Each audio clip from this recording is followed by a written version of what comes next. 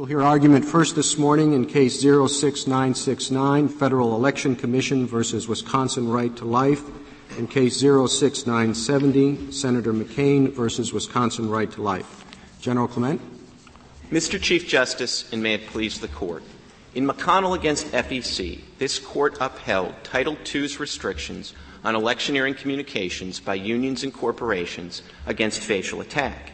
In doing so, this Court reviewed a voluminous record and concluded that the vast majority of the ads that had been run in previous cycles and came within the statutory definition could constitutionally be regulated by Congress. Accordingly, this Court rejected the overbreadth challenge and upheld the statute on its face. Now, to be sure, the last time this case was before the Court made clear that nothing in McConnell foreclosed an opportunity for as-applied challenges to the statute, and the Court remanded the case for that purpose. But to be consistent with McConnell's overbreadth decision, any as-applied challenge cannot have the effect of calling into question a substantial percentage of the statute's applications. Yet the district court's decision below has precisely that forbidden effect. There is nothing atypical about the three ads that are before this Court. Indeed, they closely resemble the Jane Doe hypothetical ads that this Court identified at page 127 as the prototype of ads that, although they took the form of issue ads, nonetheless were functionally equivalent to express advocacy. Maybe we were wrong last time. Well, Justice Scalia, I don't think you were wrong, and I suppose that obviously you thought the rest of the Court was wrong in McConnell, and if the Court wants to reconsider that decision, I mean, that's an option the Court can take in the appropriate case. I would suggest that this is not the appropriate case for a number of reasons, not the least of which is that I think it was briefed in this case really as something of an afterthought, not as a principal focus of the briefing. In the McConnell case, this Court, as you well remember, had an unbelievably exhaustive record before it in making a judgment about the facial constitutionality of the law. We didn't have a concrete case such as this one, in which the assertions of the other side are very appealing as far as the rights of citizens to band together for an issue ad, even an issue ad that names somebody who's up for election within 90 days. We didn't have that appealing case before us. Now that we have it before us, and now that you tell us that this is a typical case, maybe we were wrong about the overbreadth challenge before. With respect, I don't think you were. And although you didn't have this case before you, you had many, many concrete cases before you that are really indistinguishable from this case. You had How are we supposed to decide whether this case, if you think it's important to our resolution, how are we supposed to decide whether this particular case is typical or not? Well, I mean, I guess it's hard for me to say how you would decide whether it's typical. Well, I'm not sure that's the question. I think it's very hard to determine. Therefore, I think it's hard to determine in the abstract whether it's inconsistent with the conclusion in McConnell that a vast majority of the cases would not be covered, or if it's inconsistent with it. Well, Mr. Chief Justice, let me try to come at it this way, which is to say I would have thought that if you're not going to overturn McConnell, you're just going to apply it and say, well, what kind of as-applied challenges are left? I would have thought that what you would have in mind is ads that had an identifiable characteristic that marked them as being outside of the mainstream and somehow different from most of the ads. And so that gets back to my question. How do we know that this is or is not outside the mainstream? We have just the three ads that are at issue here.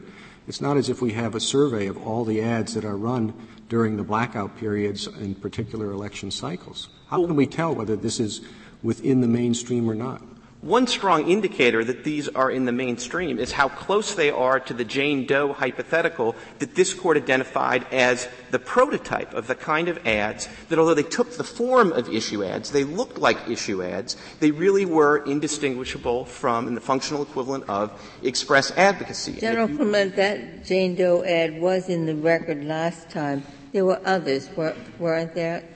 The issue There were hundreds. I mean, as you well remember, there were hundreds of ads in the record, and this Court was able to draw conclusions about them, both by looking at some of the specifics, but also looking at the forest, if you will. And one of the things they recognized, for example, is that these ads weren't turning up uniformly wherever issues were being debated. these ads were turning up in the close elections, in the close races. And they were. The court in McConnell used the term, as you've used this morning, vast majority. What is that? Is 70% a vast majority? So that 30% of the ads are going to be outside of that and would be candidates for this as-applied challenge? Well, no, Mr. Chief Justice, because the Court used vast majority, and I mean, that could mean 70%, it could mean 80%, it could mean 90%. Equally importantly, on page 207 of the opinion, when it was specifically addressing overbreadth, it made the argument and made the conclusion that both in absolute and relative terms, this statute was not substantially overbroad. And it seems to me then, at a minimum, for any as-applied challenge to be consistent with that overbreadth determination, it can't have the effect of opening up the statute wide open, such that on a going-forward basis, the majority, certainly a substantial number, percentage, inconsistent with an overbreadth holding, of the ads that would be run by unions and corporations within the last 60 days of the election would qualify for the exception. That just seems inconsistent with the overbreadth holding. Did that statement refer only to issue ads, or did it refer to all ads? It referred to all ads that would come within the statutory prohibition. Right. And here we are dealing with a subset of all ads, and that is issue ads. So that statement doesn't necessarily speak to whether, a vast majority of all issue ads have to be. But with respect, Justice Scalia, there were so many issue ads in the record in McConnell that if issue ads were an appropriate category for as-applied challenges, it would have been impossible for this Court to reject the substantial overbreadth. I don't know that that's so long as that statement applied to the totality of ads, many of which were ads just directed at defeating particular candidates. I don't see how you can say that we're bound by that statement. Well, Justice Scalia, the only other obvious candidate that you could carve out would be express advocacy, and the Court was clear in footnote 18 of the opinion what percentage that was, 4 to 5%. So as to the 95% of the ads that didn't engage in express advocacy, this Court still had no difficulty concluding that the vast majority of them were within Congress's conception of the purposes of the statute. Everything that is not express advocacy is an issue ad. Are those the world is divided into express advocacy and issue ads? I mean, that's one way to divide it. I mean, you're using the term issue ad. I wouldn't divide it that way. I would think there are a lot of express advocacy I think there are a lot of non-express advocacy ads that are not issue ads. Justice Scalia, you're using the term issue ad as if it's self-defining. I don't view it that way. And, I mean, even Apelli has tried to narrow it to grassroots lobbying. Now, of course, there's a problem with the grassroots lobbying argument, and that is it was made to this Court in McConnell. And at that time, the nature of the argument wasn't, grassroots lobbying, that's a sort of idiosyncratic or atypical application that would give rise to a narrow as-applied exception. No, the argument there, and a great illustration is Apelli's national affiliate, National Right to Life, at pages 6 and 7 of their reply brief in McConnell. They argued about grassroots lobbying, and they said, this statute applies to grassroots lobbying. Therefore, it's substantially overbroad. Well, it seems to me you're suggesting the district court decision is inconsistent with McConnell, but it seems that your approach today is inconsistent with our decision last year that you can have as-applied challenges. You're suggesting that if we allow this as-applied challenge to go forward, that we have to facially strike down the section. Mr. Chief Justice, I'm not saying that, and my point is that not all as-applied challenges are created equal. So tell me what an ad that would succeed in an as-applied challenge looks like, or what the standard would be that we would apply in a way that you think would not call into question the decision in McConnell about Section 203. Well, let me give you a couple of examples of look, my job is to defend the constitutionality of the statute on its face and as applied. So I'm not suggesting that any of these as-applied challenges would necessarily succeed, or I wouldn't be up here trying to make some argument in defense of the statute. What you're saying, though, is if this as-applied challenge succeeds, you're saying the only way we can do that is if we think that the statute is facially unconstitutional. Well, I'm just trying to see if there's a way of approaching this as-applied challenge in a way that doesn't require us to revisit that prior. Absolutely. And it doesn't help your case with me, at least, for you to tell us that it is your job to say that no as-applied challenge will suffice. Well, then let me give you that doesn't inspire me with confidence in what you're telling us. Well, let me give you some inspirational as-applied challenges that would be better as-applied challenges than this one. A challenge by a 501c3 corporation that has difficulty setting up a separate segregated fund. Much better as-applied challenge. The challenge that was brought in the main case that you have before you in another petition or another appeal, that was a challenge to an ad that was run in an unopposed primary. That starts to sound like a pretty good as-applied challenge. There's a claim here that there was a difficulty in setting up a fund in time to do what had to be done with respect to this issue, which was a distinctive issue that had come up, and they said we didn't have time to set up a separate PAC that would effectively meet the problem. Why isn't that distinctive enough? With respect, Justice Scalia, it would be a better case if that were the claim. There's no doubt that Apelli has a PAC, a separate segregated fund. So their claim isn't that they didn't have one. Their claim is that it was underfunded vis-a-vis what it would cost to fund these ads. But that itself is clearly a conscious decision, because if you look at how much money they had in their PAC in 2000, they had $155,000 or something like that in their PAC, plenty to pay for this ad. This time around, they had $13,000. Now, why is that? It's pretty clear from the record that they shifted their emphasis not to getting money for their PAC, but to get money in their general corporate treasury to fund these ads. And so they raised $300 million in corporate funds. But that doesn't make this a good as-applied challenge. Can I understand you to suggest that we ought to draw a distinction in as-applied challenges between a 501c3 organization and a corporation? It's not a 501c3. I think a 501c3 corporation has a much better as-applied challenge if they can bring it. And that's the as-applied challenge that's sort of been discussed in some of the amicus briefs. The problem is Apelli's not in a position to do that because they're a 501c4 corporation. Another example of a better challenge would be the Chief Justice's hypothetical from the earlier argument, which would be a corporation that runs a series of ads and then wants to continue to run them during the election cycle. Well, that's not this case, but it well could be. The filibuster issue isn't something that came like a bolt out of the blue on the eve of the election. Throughout 2003, there were filibusters in the Senate on a pretty regular basis. We all know. I think it's accepted that the public only tunes in to the political dialogue shortly before the election. That's the time in which you reach the public. So the fact that the filibuster has been going on for a long time is, I don't think answers the question as to how speech can be the most effective. Well, Justice Kennedy, you may be right that certainly people do tend to focus on issues in the context of an election. But I think the record in this case does not bear out the conclusion that people only care about them at those times, or that groups don't bother running ads at other times. And if you look at the 2005 time frame, the record reflects that a number of groups, not Apelli, but a number of groups, had issue ads addressing the filibuster issue. And what's interesting about that to me is if you look at Joint Appendix 45 and 46 for the examples, they were able to do it in terms with the tagline, call the Senate. And if Apelli had run those same ads, which would capture the issue, then they wouldn't have even come within the statute. So it does illustrate both that this is an issue that drew enough public interest to generate ads at different time periods, not just in the re-election context. And even when it did that, it was possible to engage on the issue without coming within the confines of the statute. So it just seems like... Are there frequent instances in the political process, do you think, in which the public runs an ad against a candidate, knowing the candidate is probably going to win anyway? He or she's from a safe district or ahead in the polls. But they want to run the ad anyway in order to affect his conduct or her conduct once they're reelected, so that they'll take a different position, a second look. It seems to me logically that's possible. I just don't know if that happens very often. Justice Kennedy, it's certainly possible. I don't think it's common, though, and the reason I say that is just to go back to the record in McConnell.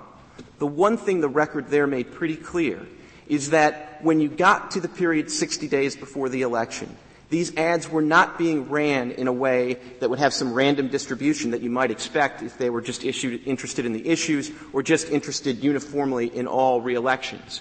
These ads were really concentrated in the close districts. I mean, one of the lines that sticks out in my mind from the record is in trying to fund money for these so-called issue ads, the Club for Growth executive said, we need money for these issue ads because they make all the difference in close elections. Well, now, but yes, it may make the difference in a close election, but it is also likely to be more effective with regard to the senator whose vote you want on the issue. Are you going to waste your money in those districts where the senator is not going to vote the way you want no matter what? The situation you pose is precisely the one where you would want your issue ad to run. Well, Justice Scalia, if your point is that there may be an interest in trying to leverage the upcoming election to try to get somebody's attention, I think that's to get the senator's attention. Sure. The senator who is at risk is likely to listen. The senator who has a safe seat is not. No doubt that's true, but I think it also implicates the interest of Congress and the statute that this Court recognized and upheld on its face. When the whole point is, we're not just interested in this issue in the abstract, and we're not running this issue just because there's a pending vote in Congress. We're interested in running this ad because it's a pretty effective vehicle both to defeat this candidate's reelection chances, but if we don't succeed on that, maybe we'll convince him to change his mind. But you can't tell which of the two they had in mind, whether they wanted the senator defeated or they wanted to put enough pressure on the senator that he would change his vote with regard to the filibuster. I would think that the latter is more likely the motive than the former. Well, and why do you assume the worst?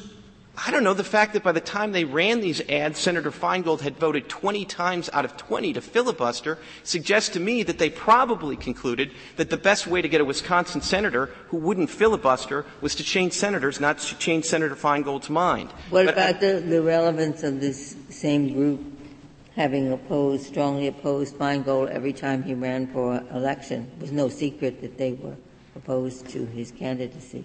No, that's absolutely right, Justice Ginsburg. And obviously the statute itself and its clear bright-line test doesn't make you get into those kind of inquiries. But if their claim is to come into court and say, well, we had a pure heart, we didn't have an intent to affect the election. This is the First Amendment. We don't make people guess whether their speech is going to be allowed by Big Brother or not. If you are going to cut off the speech, there ought to be a clear line, not whether I had ads against Feingold in the past, or whether Feingold voted 20 times against this, or half of the time against this. It seems to me you need a clear First Amendment line, and you're not giving us any. Sure I am, Justice Scalia. I'm giving you the statute on its face, which couldn't be clear.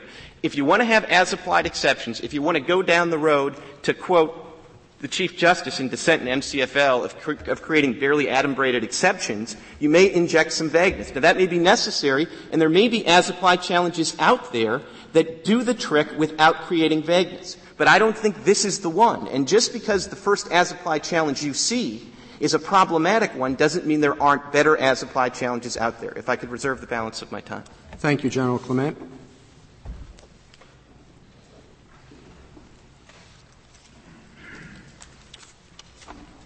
Mr. Waxman. Mr. Chief Justice, and may it please the Court, I'd like to address 3 points that came up at the earlier part of the argument. First of all, I'd like to, I think just with respect, correct a premise of one of Justice Scalia's questions.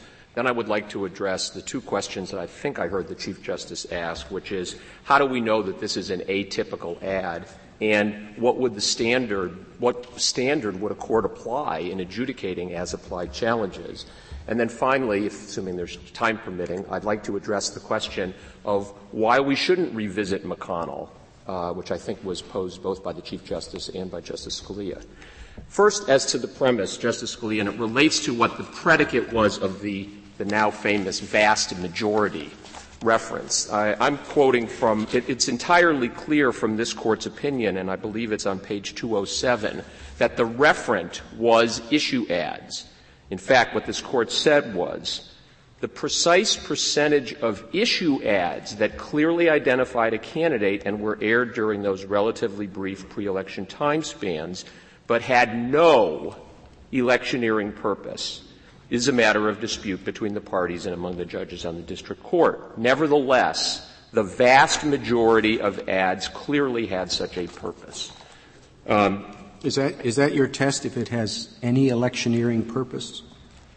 We think the test is whether or not it is, as this Court indicated, I think, whether it's the functional equivalent of express advocacy. It doesn't use the magic words, but does it have the same effect that is the test that this Court should — not this Court — a district court adjudicating an as-applied challenge that is based on the content of the ad, not the sort of as-applied challenge that was brought in MCFL or Brown versus the Socialist Workers' Parties that relate to the nature of the speaker, but one that's based on the content, requires the challenger to show, okay, in a context of a statute that is facially valid and can constitutionally be applied to the vast majority of ads that are covered by the definition of electioneering communications, he needs to come in and show that with respect to this ad, it has characteristics such that no reasonable voter could view it as promoting, attacking, supporting, or opposing. Do we usually place the burden when we're applying strict scrutiny under the First Amendment on the challenger to prove that they're allowed to speak as opposed to the government to carry the burden that they can censor the speech? I think the rule is quite clear that you never do that. This strict scrutiny clearly applies here, but in the context of the application of a statute that has already been upheld as facially constitutional in the vast majority of applications, the government doesn't have the burden of reconvincing the district court the very things that the Supreme Court has already decided. That vast majority thing, was that the holding of the case? I mean, every word that we uttered in that prior case is law? I mean, what if, am I free to think, is a lower court free to think that maybe it's really not the vast majority?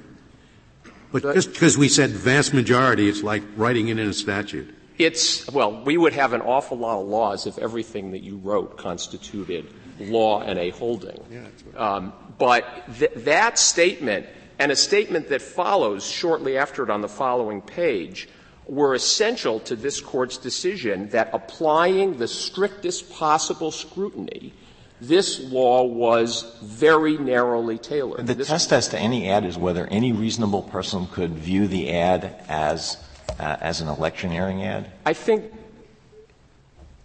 an electioneering ad, Justice Alito, I think puts too much of a burden on it. Any reasonable person could view it as what?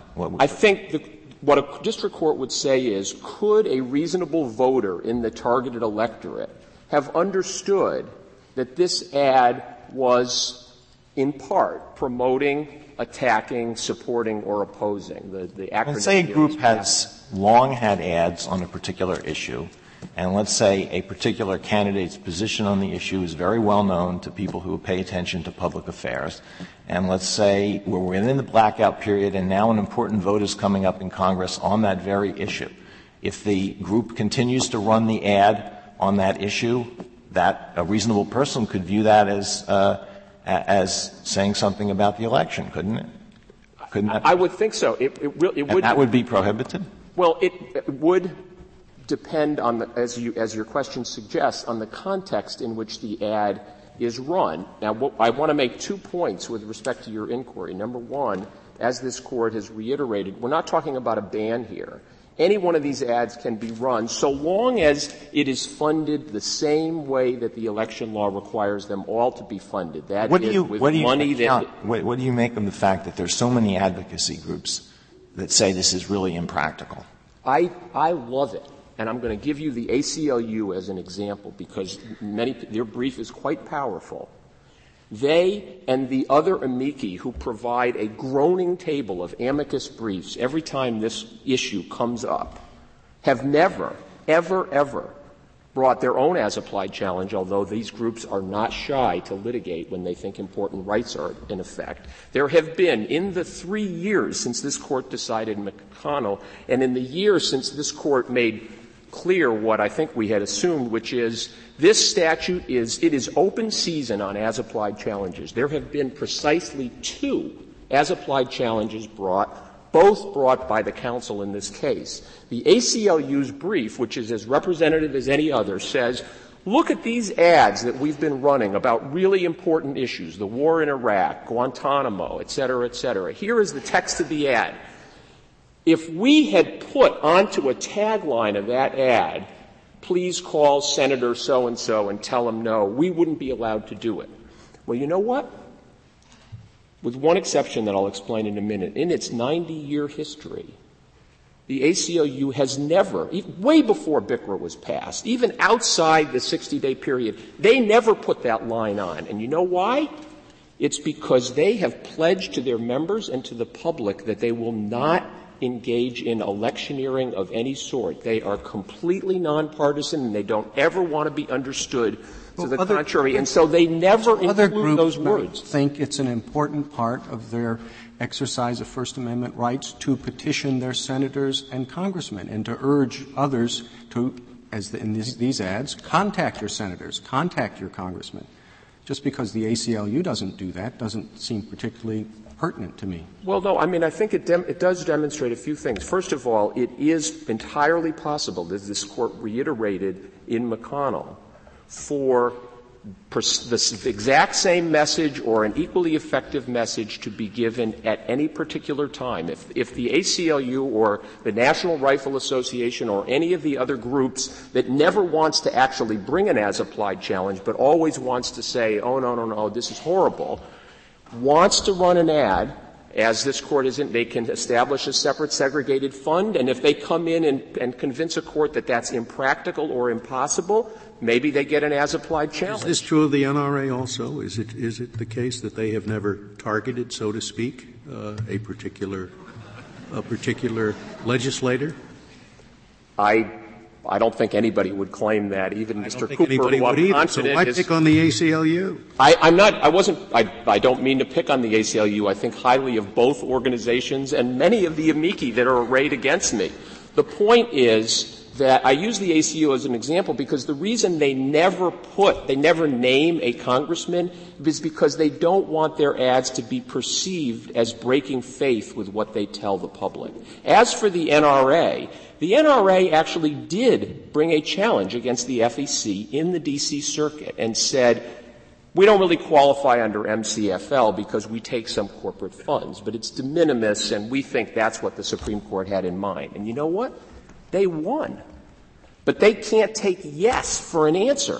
They want to establish that this law is facially unconstitutional. And that does go to the point, I think, if I may, as to why you shouldn't re-examine McConnell from first principles. But let me just say, in response to your very first question, Mr. Chief Justice, that the reason that we know that this ad is typical is, as this Court articulated the paradigm of an electioneering communication that constitutes the Jane Doe example. And this case is materially indistinguishable from the Jane Doe ad. That is one that, quote, condemns Jane Doe's record on a particular issue before exhorting viewers to call Jane Doe. Here we've got an ad that denounced the, quote, group of senators who had filibustered judicial nominees. May I finish these sentences? The only thing that distinguishes that statement from Jane Doe is knowing that Senator Feingold was part of that group. And reasonable listeners in the context of the ad itself and the website would certainly have known that. Thank you. Thank you, Mr. Waxman.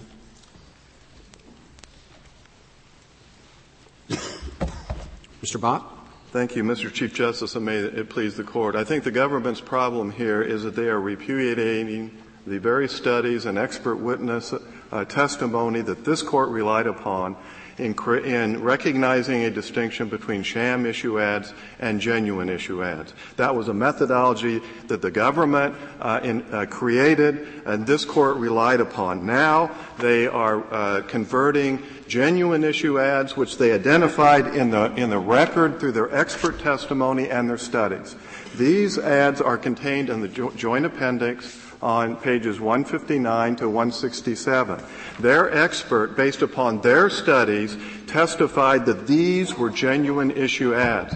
Now, they refuse to state, as they do here, a test to determine what's a genuine ad. So we are left trying to comply with this law and mount the as-applied challenges that this Court said is available to us to look at these ads and determine what essential features there are of these ads. And as I'll explain further later, these are grassroots lobbying ads of the type not like Jane Doe or Yellowtail, but exactly the type of the PBA ad, for instance, which we have focused on, which is on page 166 of the Joint Appendix.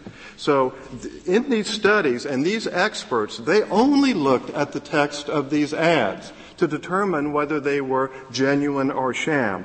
There was no testimony about the subjective intent of the speaker. There was no testimony about the particular groups who ran these ads on whether or not their PAC was supporting a particular candidate. No expert in McConnell speculated about the possible effect of any particular ad to determine whether it was genuine or sham.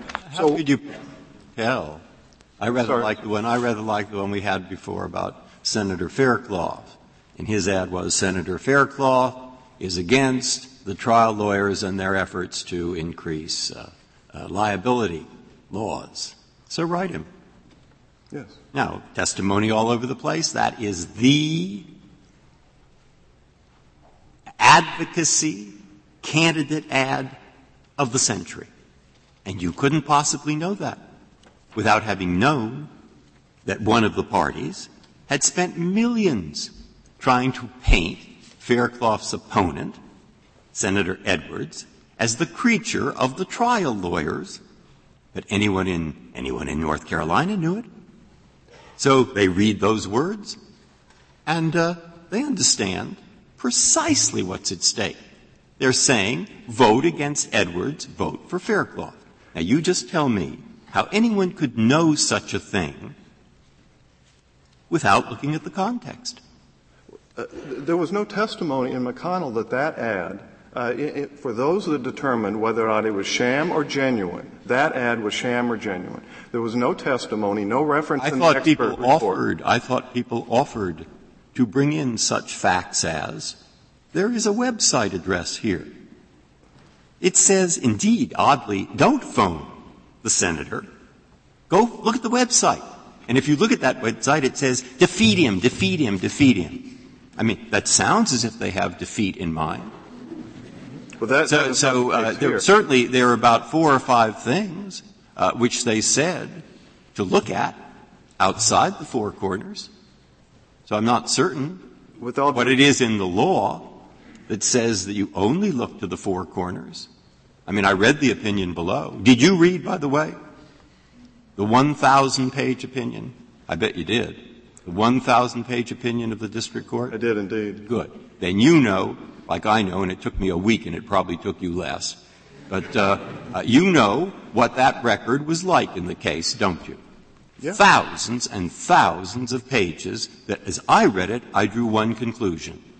The one conclusion was, if there's a law, and it's a good law under the Constitution, if it is, that corporations and labor unions cannot give money to political campaigns, and if it is true, as it is true, that what political campaigns are about now is television, and if it is true, as it is true, that these are the single lion's share, the single best way to get somebody defeated or elected, then if you open the gates and say corporations and rich givers or whatever can contribute by writing these ads and paying for them, forget the first 2 premises.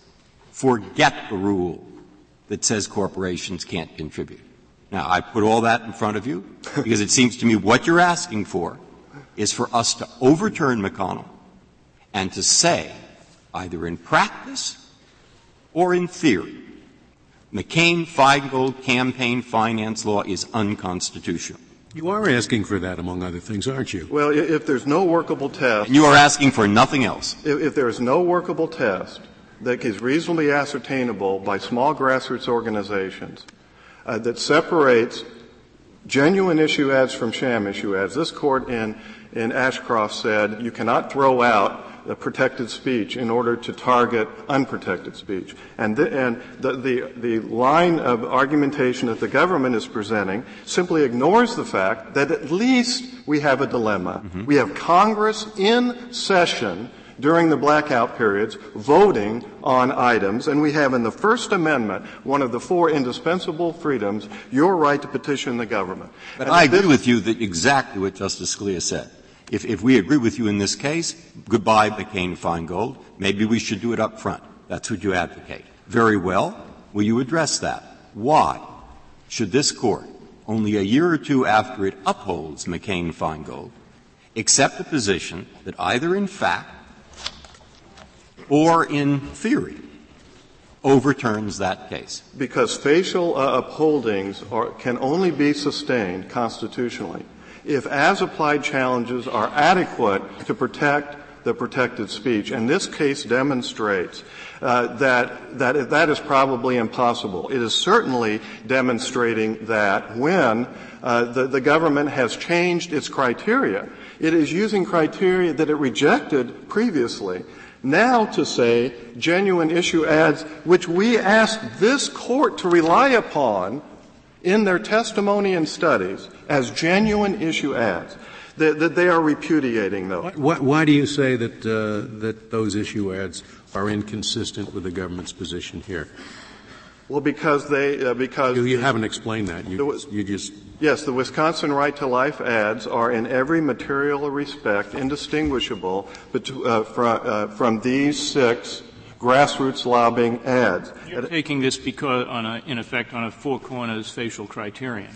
Yes. One of the issues in this case is whether that is an appropriate methodology. So, well, this Court has consistently. We address that. Well, this Court has consistently rejected the idea of looking to, outside the message of the speaker, such as subjective intent or. We're not talking about subjective intent here. We're talking about what Justice Breyer raised a moment ago, and that is, we are looking for the public political context in which the ad is run. He gave the example of the Faircloth Edwards ads. Anyone in North Carolina knew what they meant. Someone in Idaho or New Hampshire probably did not, because they did not know the context. Your argument, it seems to me, is ignore the context. And my question is, why should we do that? Well, that test that has been articulated by the government would invite ads to be prohibited based upon the varied understandings of the listener.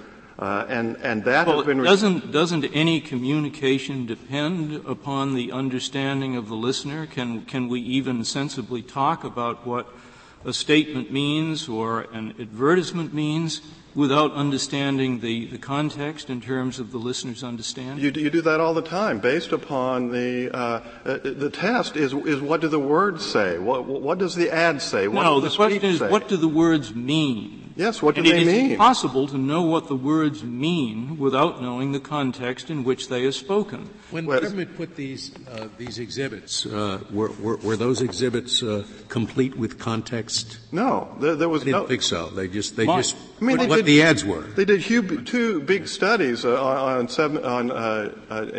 98 and 2000. And there was absolutely no testimony about my question is, why should we ignore the context? How can we tell what something means without the context? Well, there is relevant context, such as the person named, the incumbent, is a candidate. That would be a relevant context.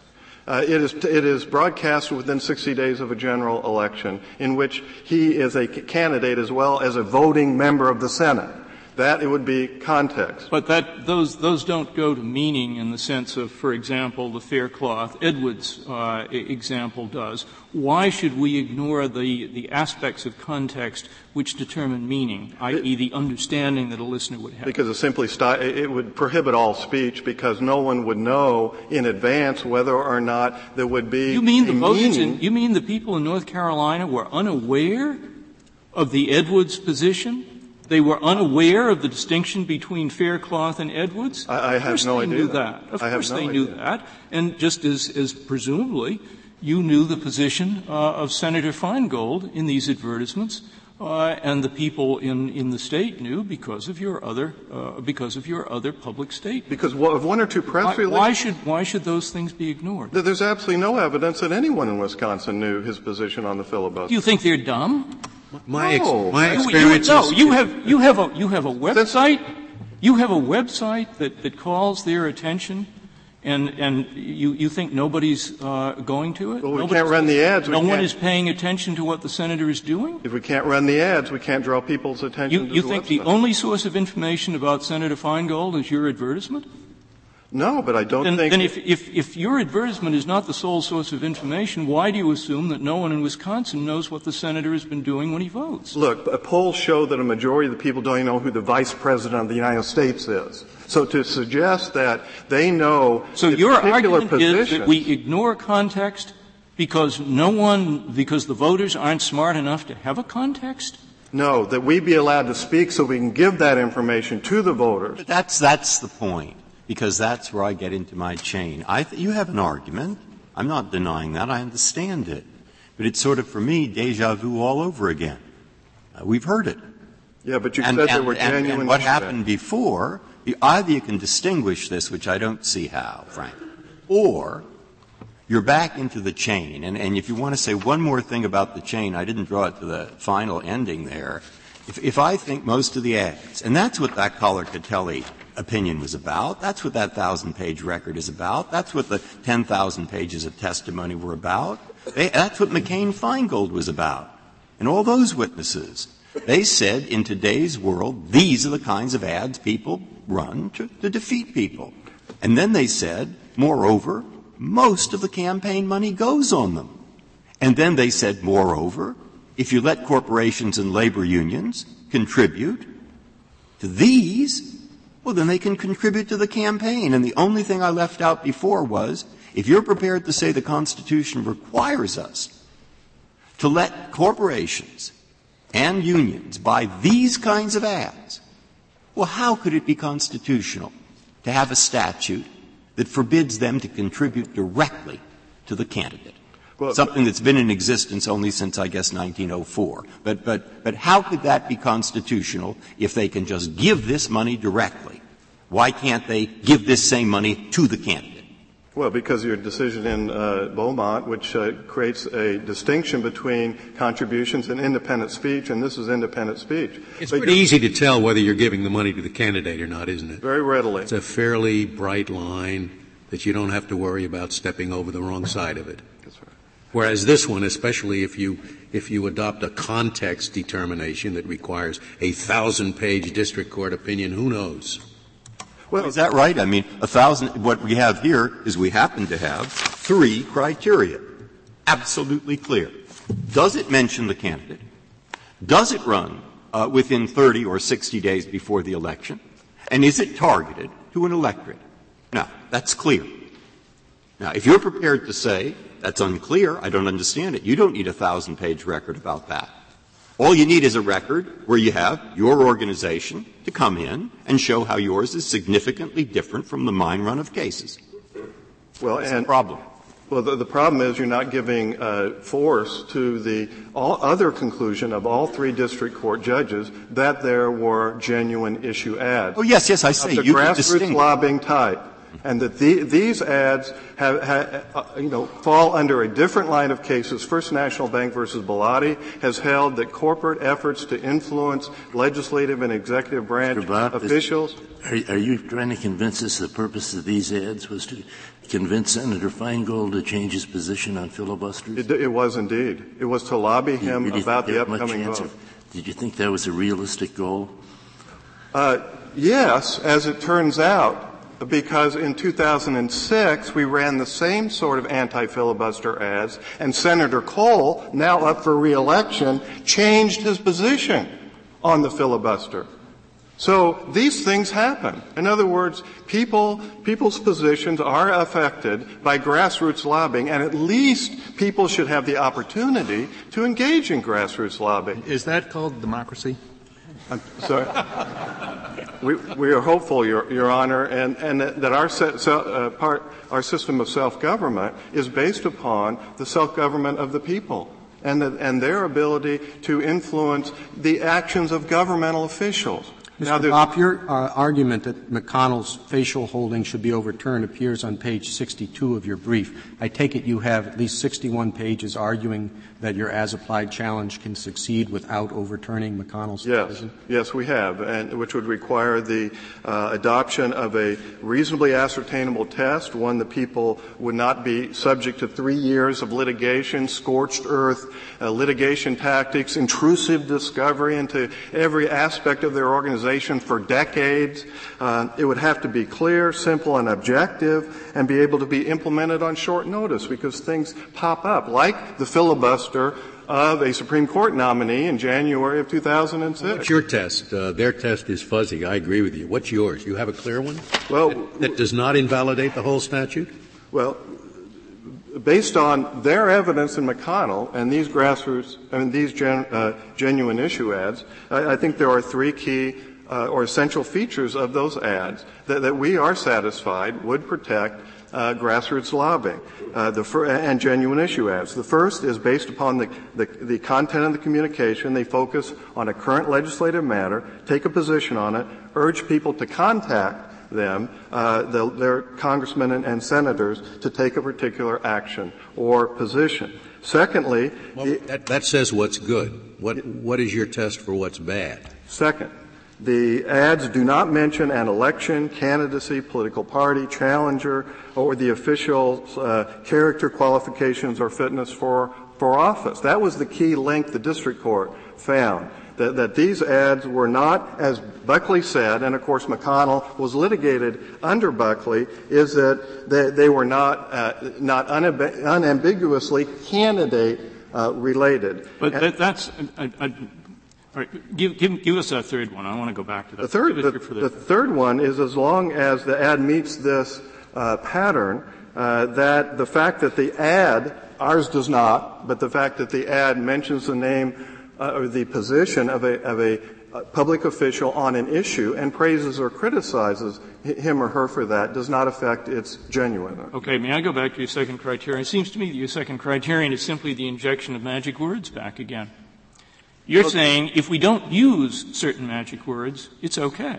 Well, that's a magic words test. You're not looking for any particular word. You're looking for the meaning and thrust of the item. No, but you said if we don't mention the election and the candidacy of this person for the election, that is one of the conditions with the other three, which would be sufficient to justify on First Amendment grounds, justify running the ad.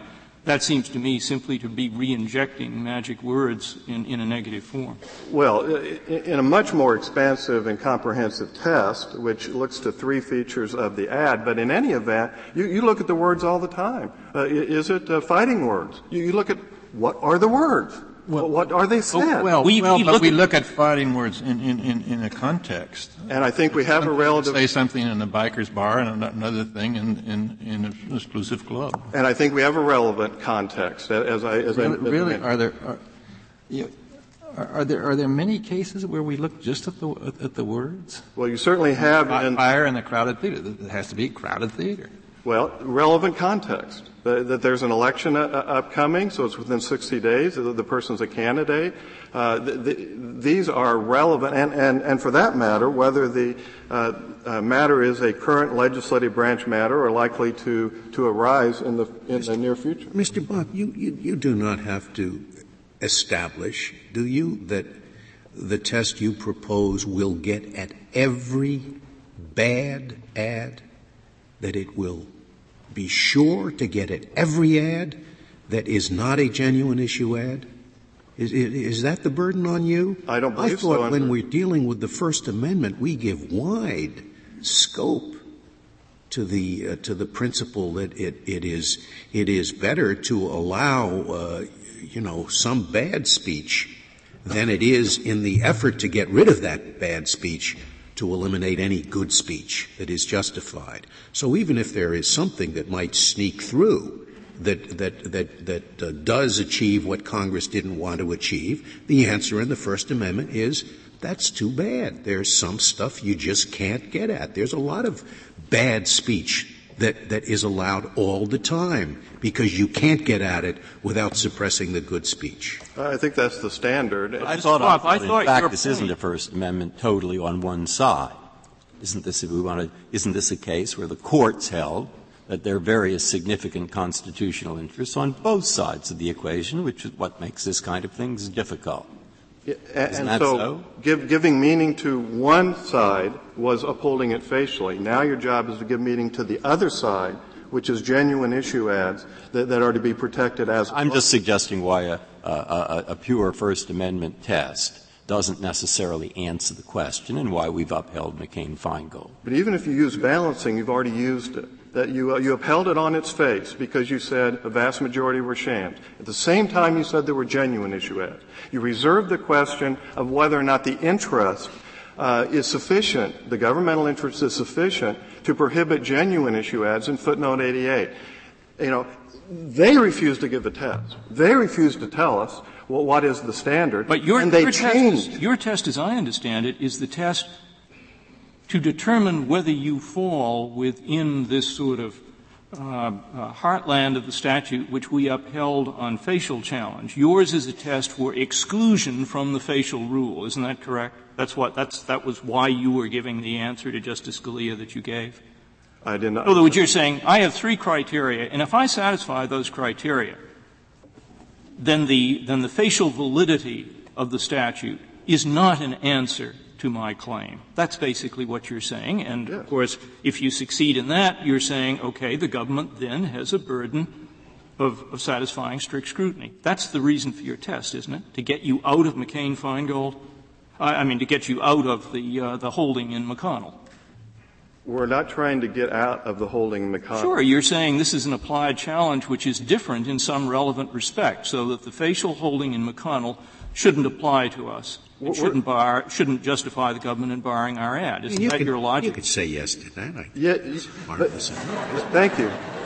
But we're trying to actually. You want to go further than that, I know, but that's your first step. No, that's what you were getting. Our first step is we want to give meaning to the promise of McConnell that there were genuine issue ads that could be protected by as-applied challenge. And the way to do that is to say there's something different about my case from the case which was taken as typical in upholding the statute against facial challenge. He fears the Greeks even when they bear gifts. Yes, we have. We have demonstrated how these ads are materially identical to the genuine issue ads this government presented to this court, and you relied upon that representation. We have demonstrated why, and their experts have agreed that the Yellowtail ad, the Jane Doe ad is completely different than our ads. Their experts say that our ads are grassroots lobbying ads. Now, we are faced with a change in position of the government. In McConnell, the government said naming a candidate is critical. Now their experts say it doesn't matter if you name a candidate or not. Any genuine issue, any ad can influence an election if you mention an issue. Your principal concern at this point is getting yourself out from the holding of McConnell. In other words, by saying, we have a case which was not the typical case in McConnell. That's why it's an as-applied challenge, and that's why this is a new ballgame. And I take it your principal argument for that in criticizing the government's position is that the government didn't used to say that there's something significant or something insignificant about naming the candidate, and now they do. That, it seems to me, if I understand your argument, goes back to this context argument or not. Because the argument that's being made is, in context, we know perfectly well what's going on. I just think that you're saying you shouldn't look at the context. I think that simply misstates the effect of this ad. If anybody wanted to influence an election with this ad, this is the most remote, attenuated, speculative way. Then why did you refer them to the website? There's nothing remote or speculative about what happens when they look at the website. And that has been also misstated in the briefing here. There was absolutely nothing on that website about anything other than the filibuster issue. There was nothing about the PAC or what the PAC was doing. It was all about the filibuster. Anything about Senator Feingold? Well, of course. It was about Senator Feingold's position. It was the one change. Did the website indicate the Wisconsin Right to Life's position on Senator Feingold? Only on the filibuster. Yes. It identified, the ads don't, the website does identify the position of Senator Feingold on the filibuster and criticizes him for that. Now, if that is to be, number one, the whole First Amendment was adopted to allow. That's part of the context, isn't it? In other words, you're supplying some context for the ad. You're saying if you want to know the context in which we're saying this, look at the website. No, we don't believe that that's part of the context. You don't think that's what you're doing? The FEC doesn't even regulate what's on the Internet. You can do anything you want. The FEC doesn't regulate anything else in the broader political context except what the statute allows. My point is, it seems to me you're referring to context. Why, therefore, is it illegitimate for a court to look to context? We have not referred to context. Okay. We are not importing in our analysis. May I ask this rather basic question? Do you agree that the Constitution permits Congress to pass a statute that prohibits your using electioneering ads that use magic words? Yes. And would it also prohibit you from using, urging everyone to look to a website that use the same magic words? Would it? Yes. Perhaps, yes.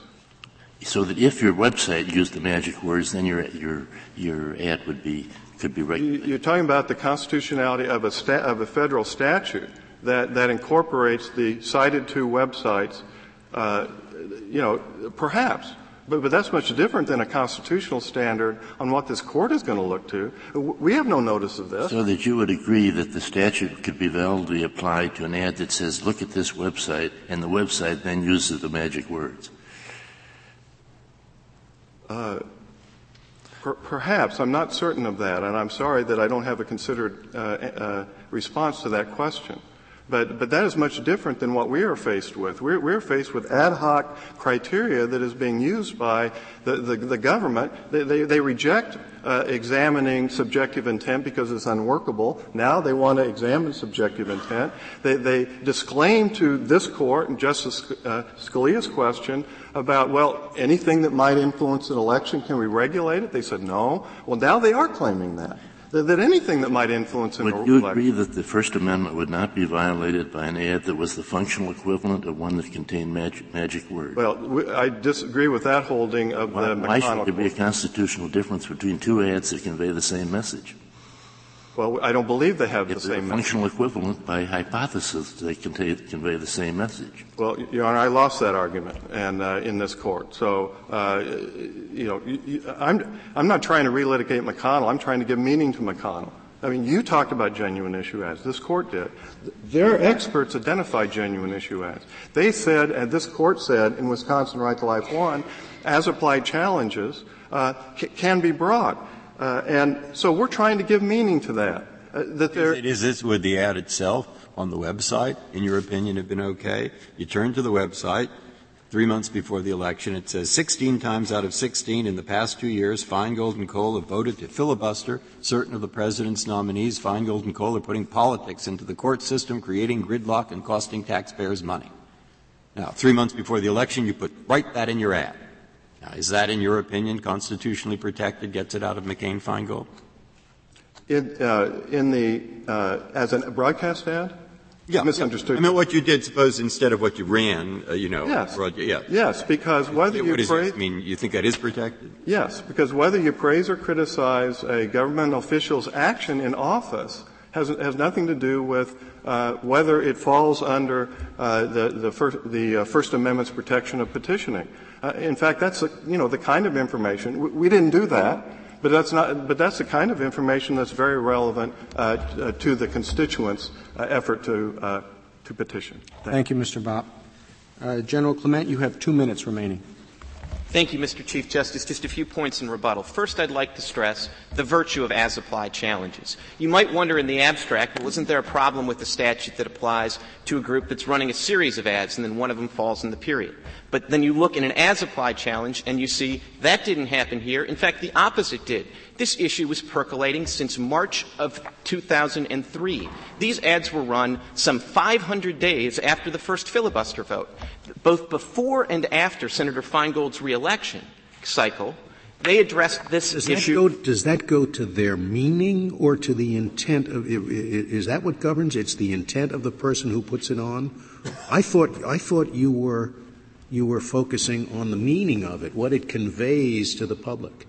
Justice Scalia, if you're looking for an as-applied challenge that's going to identify a genuine issue ad, I would think that it would go somewhat to intent. And I would think the reason that the That's new to me. I thought you were asking us to look at the meaning. What does it mean to the No, our position is slightly different than interveners on that point. And I think the reason that the series of ads hypothetical is beguiling is because it suggests that because they run the same issue ad all the time, they must be interested in the issue, not the election. And the opposite is true here. They run ads about this issue. They have communications about this issue outside of the period of Senator Feingold's reelection. They don't rely on broadcast ads. They rely on e-alerts when it's not during the election cycle. But when it's during the election cycle, all of a sudden they start running broadcast ads. And I think it shows what the timing suggests. That the timing here suggests an intent to influence the election, not an intent to engage on the issue. How long will the blackout period be during the upcoming year for the presidential candidates? Well, I think that in various places it will be 30 days before the primary and then obviously 60 days before the general. It could be as long as 200 days. Isn't that correct? Not in any one place. And if there's an argument, though, that because of the way that various, broadcast media affect Manchester, New Hampshire, that's a great as-applied challenge. The virtue of as-applied challenges are that you get a concrete record. And you don't have to speculate, wow, is it possible to address the filibuster issue? You have to speculate before you try to put the ad on. No, you have to speculate whether the court is going to say, well, since you're in the zone of three different radio stations or television stations, a different rule applies. Doesn't the person who wants to speak have to speculate? No. Roll the dice? No, they don't, Justice Scalia. And one of the arguments that's made to try to suggest that there should be a reconsideration of McConnell is as-applied challenges don't work. How can he say that? In the two cases that have been brought, there were preliminary injunction proceedings that were completed before the blackout period began. So in that case, bring your preliminary injunction if you have a question. But the virtue of as-applied challenges, and the last thing I'll say, is the virtue of as-applied challenges, they're not all created equal. Just because this as-applied challenge fails doesn't mean the statute isn't open to them. Thank you. Thank you, General. The case is submitted.